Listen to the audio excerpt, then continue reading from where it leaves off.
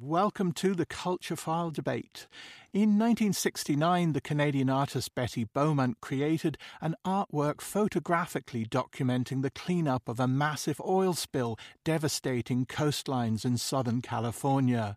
The artwork was so effective in focusing the attention of the world on the devastation that this week the beaches of Southern California are once more under a black tide, choking inhabitants with its fumes and threatening endangered species from terns to humpback whales. Of course, it's just an image. It's not realistic to expect artworks to intervene so directly. Or is it? The relationship between art and ecology has never been straightforward. Why would it be? Art is never just education, never just propaganda. But the environmental crisis in which the world finds itself, of course, still seeps and sometimes floods into cultural production of all sorts, from Extinction Rebellion's art group, which provides downloadable artwork for use at protests, to Oliver Eliason's slightly more confusing transport of ice to the streets of Paris. But what can art usefully do in our current emergency? Is there something beyond awareness that needs to be raised? What is art's part in remaking our toxic relationship with the world we live in? And indeed, what can art do for ecology? Here to discuss art, ecology, and other matters this evening are our panel. Bill Jordan is author of The Sunflower Forest, whose influential vision sees humans' often fractious and destructive relationship with their home planet as rooted in, and even the same thing as, humanity's disintegrating sense of community. The work of restoration ecology, the term he coined, is then as much to rebuild that community as it is to restore ecosystems, a process in which he sees artists as intimately involved. Hello, Bill. I'm glad to be here. Good to have you. Karen Power is a composer from Ireland whose work focuses on the natural world. She uses acoustic instruments, field recordings and environmental soundscapes in everything from orchestral work to sound installations, and in the process creating new ways to listen to the planet. Hello, Karen. Hi. Catherine Farrel is a restoration ecologist looking at natural capital. She's worked extensively on the ecological restoration of Irish bogs that have suffered industrial cutting. And in 2019, she crossed the nature-culture divide with her first novel, The Easter Snow. Hi, Catherine. Hi. And completing the wall of Zoom, author, journalist and lecturer Paddy Woodworth, best known in these parts as the writer behind Culture Files, the Naturalist bookshelf. Hello, Paddy. Hello, Luke. Paddy, to start, I'd like to get you to do a little work behind your microphone, a little imaginary work. Paint us a picture. Bring some landscape into our Zoom cells to get us started. Oh, I think I'd have to go to Killarney. I'm struck by many things that Bill says in his book, but one of them is that restoration is never complete. And in Killarney, it's extremely incomplete. And it's also a site of conflict, and I think that's important. So I'm thinking of the relatively pristine oak forests right up on the hills in Killarney, and how they were very successfully cleared of invasive rhododendron and were therefore on the way to restoration around the turn of the century, and how, due to an inexplicable change in management by the National Parks and Wildlife Service, you can now see the rhododendron. Well, I haven't been there for a couple of years for obvious reasons, but a couple of years ago, you could see it coming back. And of course, you had to get rid of the rhododendron first, but then after that, there's the problem of grazing. So what are you going to do about overgrazing in the area, which is stopping the oaks regenerating? And so I'm looking at the darker side. I find myself looking more and more at the darker side at the moment, that so many of our landscapes in Ireland and across the world are ghost landscapes if they have much natural life in them at all, so that you could look at the oak forests in Killarney as ghost forests. There are magnificent oak trees there, but most of them are 50, 100, 150 years old. You know, where's the next generation? It hasn't even got started yet. So those are the kind of scenes of pain, conflict, but still hope that restoration takes me to. And Paddy, one of the things that we're going to talk about today is you talk about pain there and the ways in which artists might help us to deal with those kinds of pain. And particularly now we were talking, rhododendrons, I think, are a plant that are going to show up a lot in this conversation. But maybe walk us through what artists have been doing to deal with the pain of these situations and somehow play their part in restoration. Well, I'm very interested in the restoration of the forest preserves in Chicago. The interesting thing for me there was that the invasive plant in the Chicago forest preserves, the major invasive plant, is European buckthorn. Now, European buckthorn is a precious native tree in Ireland, which never spreads very far or very fast, but its behaviour, for complex reasons, changes in the American Midwest, and it becomes like rhododendron and takes over from all the native vegetation. There are still parts of Ireland like the V in Waterford where people, tourists are taken to see the rhododendron, and it's a very beautiful plant. So if you say to restore native species to that landscape and restore it to ecological health, you've got to remove the rhododendron. Some people are going to find that very painful. I think we all find it very painful. Cutting rhododendron is physically painful. But so what can artists do? Instead of, as some restorations have done, trying to conceal the problems, trying to conceal the pain, maybe literally piling up brushwood around a tree that you've girdled in order that it will slowly die. Instead of doing that, expose the pain, expose what you're doing, and perhaps artists can find ways of performance, of interpretation that will help us engage with this pain better.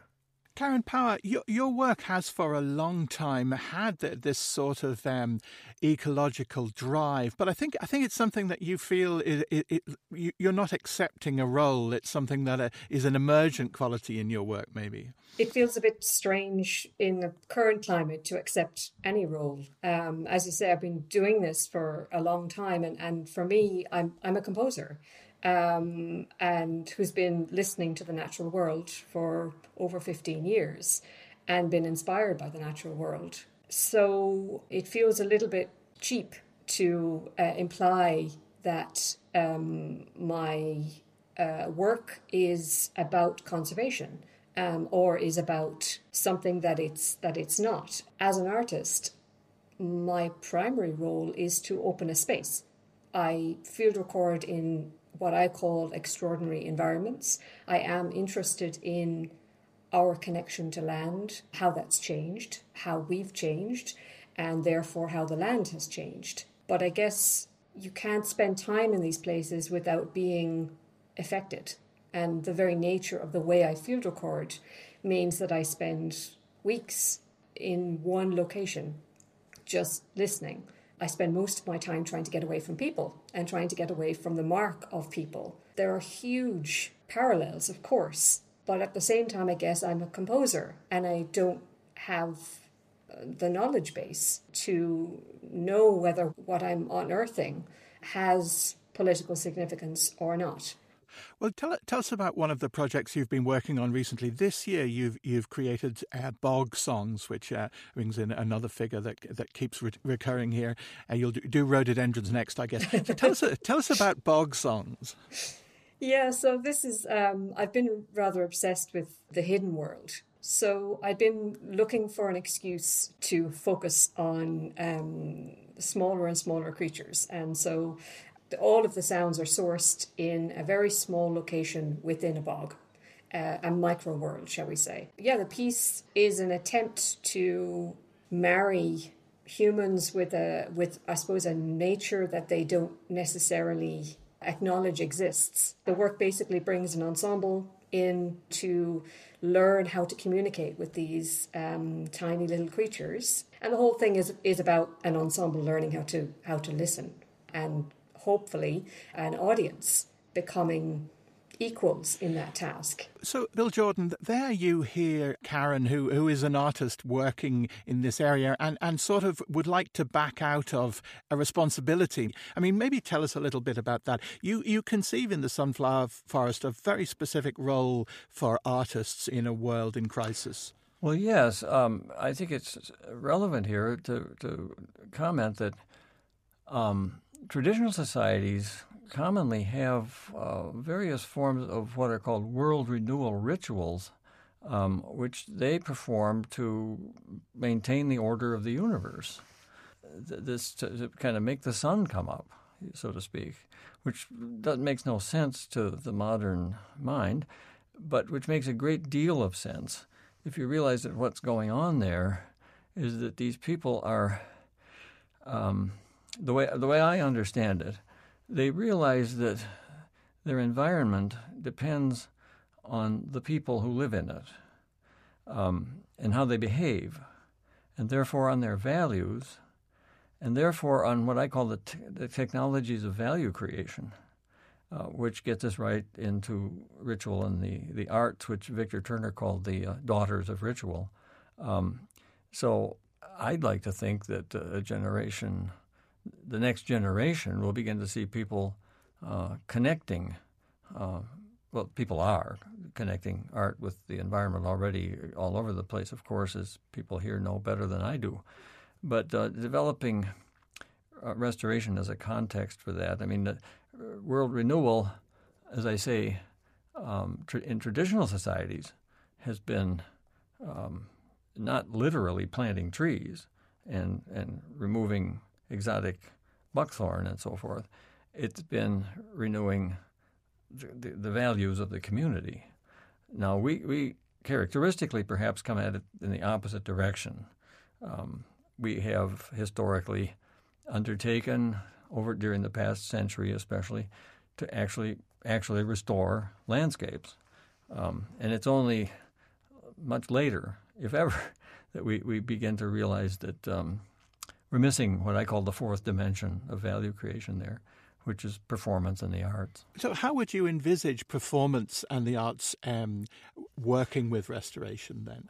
If you look at a restoration program like the one I'm somewhat familiar with at the University of Wisconsin Arboretum here in Madison, the dramatic thing is prairie burns, usually in the spring. And I think that's pointing directly at what I'm saying here, and that is, look for the various dramas, large and small, that emerge from this particular work, this particular form of gardening, if you will, and ask the artist to do something with them. Actually, there's a somewhat a very relevant example of this in a suburb, northern part of northern Chicago suburb, called Bagpipes and Bonfires, where they accumulate brush from the clearing. Restoration work going on in the forest preserves there in Chicago, and you get a huge pile, size of a house, and then on or about the autumn equinox, which was just a week or two ago here, they have a huge bonfire, and make it into kind of a big event, and that's a real good, strong example of doing something with the restoration process that gets people's attention, entertains them, impresses them, and informs them. Catherine Farrel, you've worked on many restoration projects in islands, bogs, and projects involving artists. Do you see some of their function there that Bill suggests there of useful rituals that are otherwise missing? Yeah, I see a lot of parallels between the work of the ecologist and the artist. I mean, everything that Karen talked about in terms of as she goes out and she's looking for the sounds and she's trying to connect, that's exactly what the ecologist needs to do in order to understand the landscape that they endeavour to heal. So we head out, and I know my first adventures in restoration ecology, you're full of the ideals and the goals and you're looking very scientifically, and then the more you spend time in this landscape, the more it changes you. Exactly what Karen was saying. You begin to become more intuitive, and you start to distill down to the sounds or the subtle changes in the vista, when you can see different species coming together. So in so many ways, you develop that connection that, becomes an art form in itself.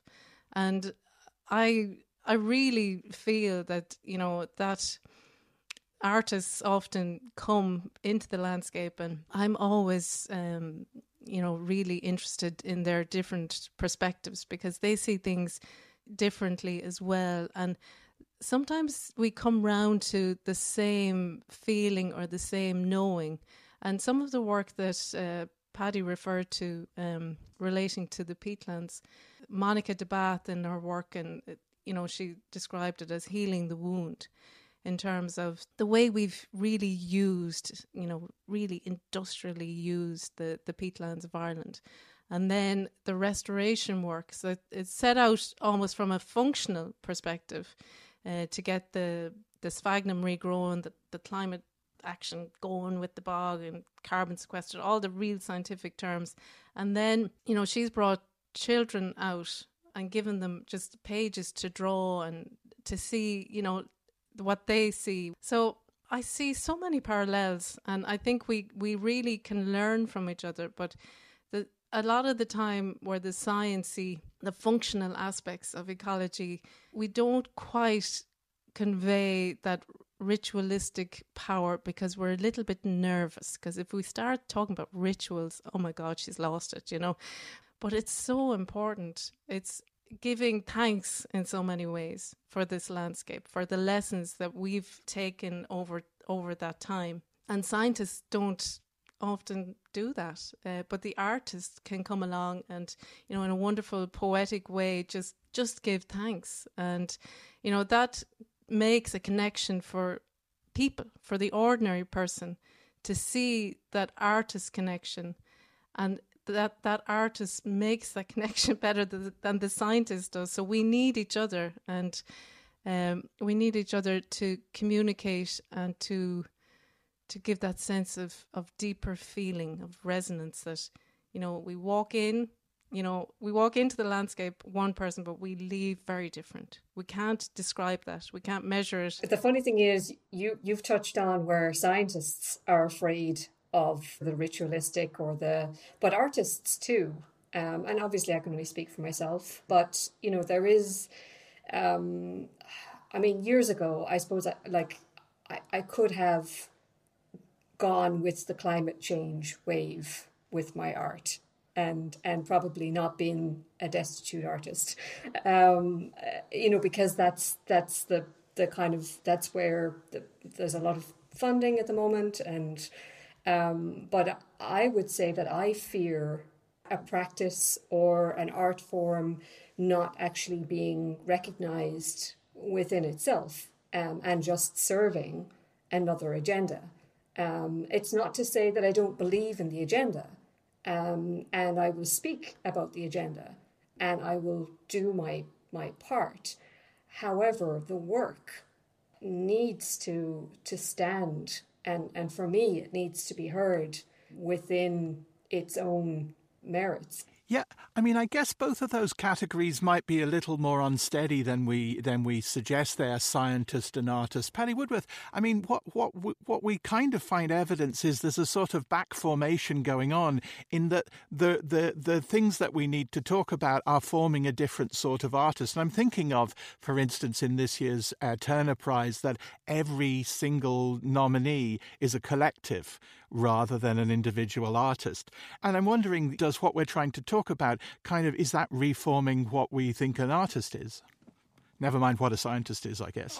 I think it might, because I think, as Bill has already indicated with these world renewal rituals, it is, we're talking about the artist as shaman in a way, but then many artists already see themselves as shamans in some kind of way. And I'm very struck. I suppose what we're talking about is rituals of celebration, and certain types of artists have a very strong role in this. And perhaps it's not so much creative artists as performing artists, if we're going to make that very problematic division between the actor and the writer, for example.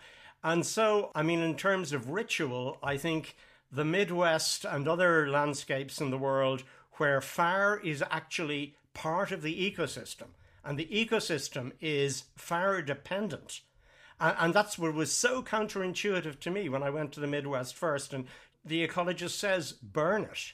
It sounds so wrong. And it sounds particularly wrong here when burning has generally been problematic for the environment. But fire is something that's very easy to build rituals around. We've been building rituals around fire for many millennia. It's much more difficult to make a ritual about not burning, as you might need to do in the Irish uplands.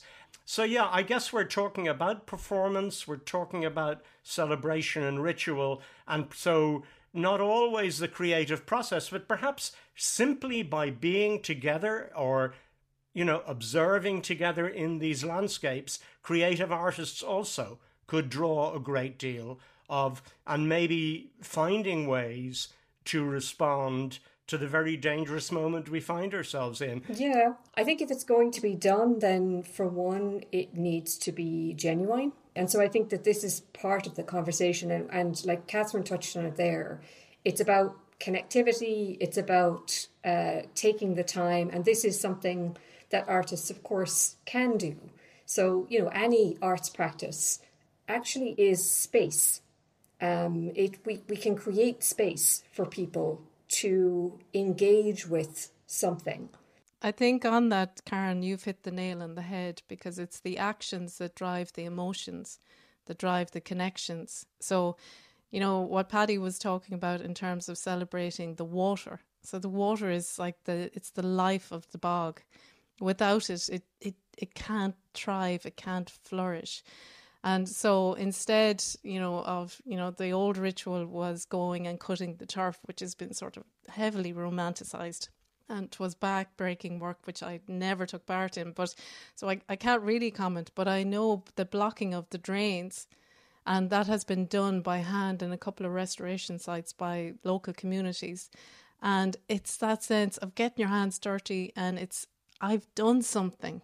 I've made a difference, and it's that connection. So it's almost that the artist has to be in the community. It has to be in almost rather than being outside, because that builds that trust more, and you're with the group as well. And I think that gives it more meaning and authenticity that you talked about there, Karen, that it has to be authentic. It has to be real, as opposed to relying on a funding stream, which makes it just very unreal and very clinical. I might just jump in to mention that if you look at a basic aspect of human life, which is eating and therefore acquiring food, agriculture, and the preparation of food, plausibly one of the fundamental failures of modern Western societies is that they don't ritualize that. We kill animals all the time on a mass scale, and a kind of a factory model production system. And it just becomes a commodity, and there's no grace about it. And well, we've even made some effort there to hide what's going on. Well, yes, you would, because it's kind of disgusting. In fact, it's an encounter with what Fred Turner would call the shame of our dependence on these other creatures in the landscape, which we'd rather not deal with. Tell us more about this idea of shame. It's quite central to how you see the role of artists and helping us to kind of come to terms with things that are inevitable in some ways, that we hide for the moment. Well, yes, I picked that up early in my thinking about, asking myself, what's restoration good for, and exploring the value of that. At some point in the mid-'80s, I read an essay by Frederick Turner, who's a poet and English professor in Texas. And he wound up around 1990 proposing what I call a theory of values. He doesn't want to. I think he thinks that sounds kind of pretentious, but and that is that the self-conscious self is shamed by awareness of otherness, the mortality of the body, the otherness of one's body, and then everything beyond that. So what we're calling here is not about being naughty or doing something bad. It's about what I've been calling existential shame.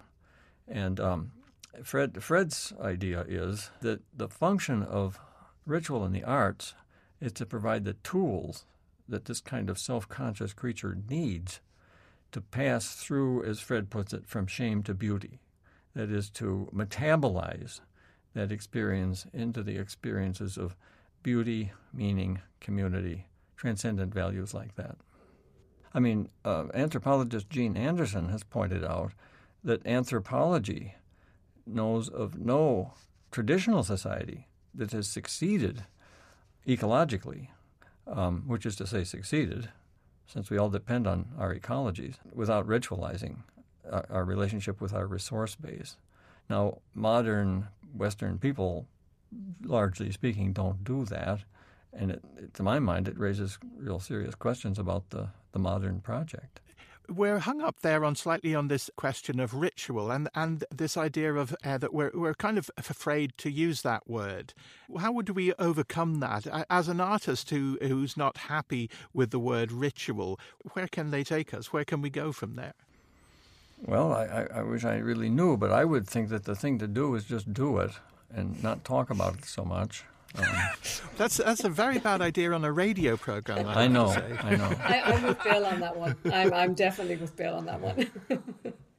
There's so much shame that comes with, I don't want to say ritual because, that aligns me with some sort of religious group or whatever. And, it's just a way of being. And I think that's probably how, the traditional cultures, those successful ecological connections were. They didn't get hung up on this sort of categorization and classification. It was just, I am part of this, So I think that's the brave new world that we need to go into. Well, let me jump in there and point out, going back to my story about my son and the prairie fire, I have said to some colleagues that let's suppose that you can't predict. You can't schedule a prairie burn because it depends on all kinds of weather and condition of the vegetation and safety considerations and which direction the smoke is going to blow and so forth. So you thematize that, as Fred would say. You say, okay, it'll be like a snow day. You don't know when it's going to snow either, exactly, enough that you're going to have to close the schools. So what happens is the morning the crew boss gets up and decides that she's going to burn the west end of Curtis Prairie or something. They send up a flare, and they close all the schools in the watershed, and the kids come out and witness the prairie burn, and it's a festival. Nobody calls it a ritual, but it's a lot of fun, and it's telling the kids that the grown-ups think this is real important.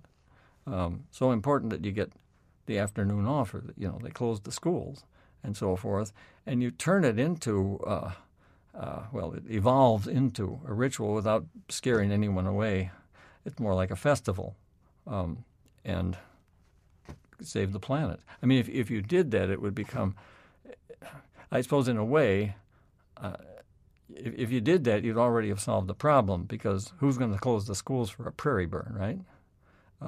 We're not there yet, but it's worth keeping in mind, I think.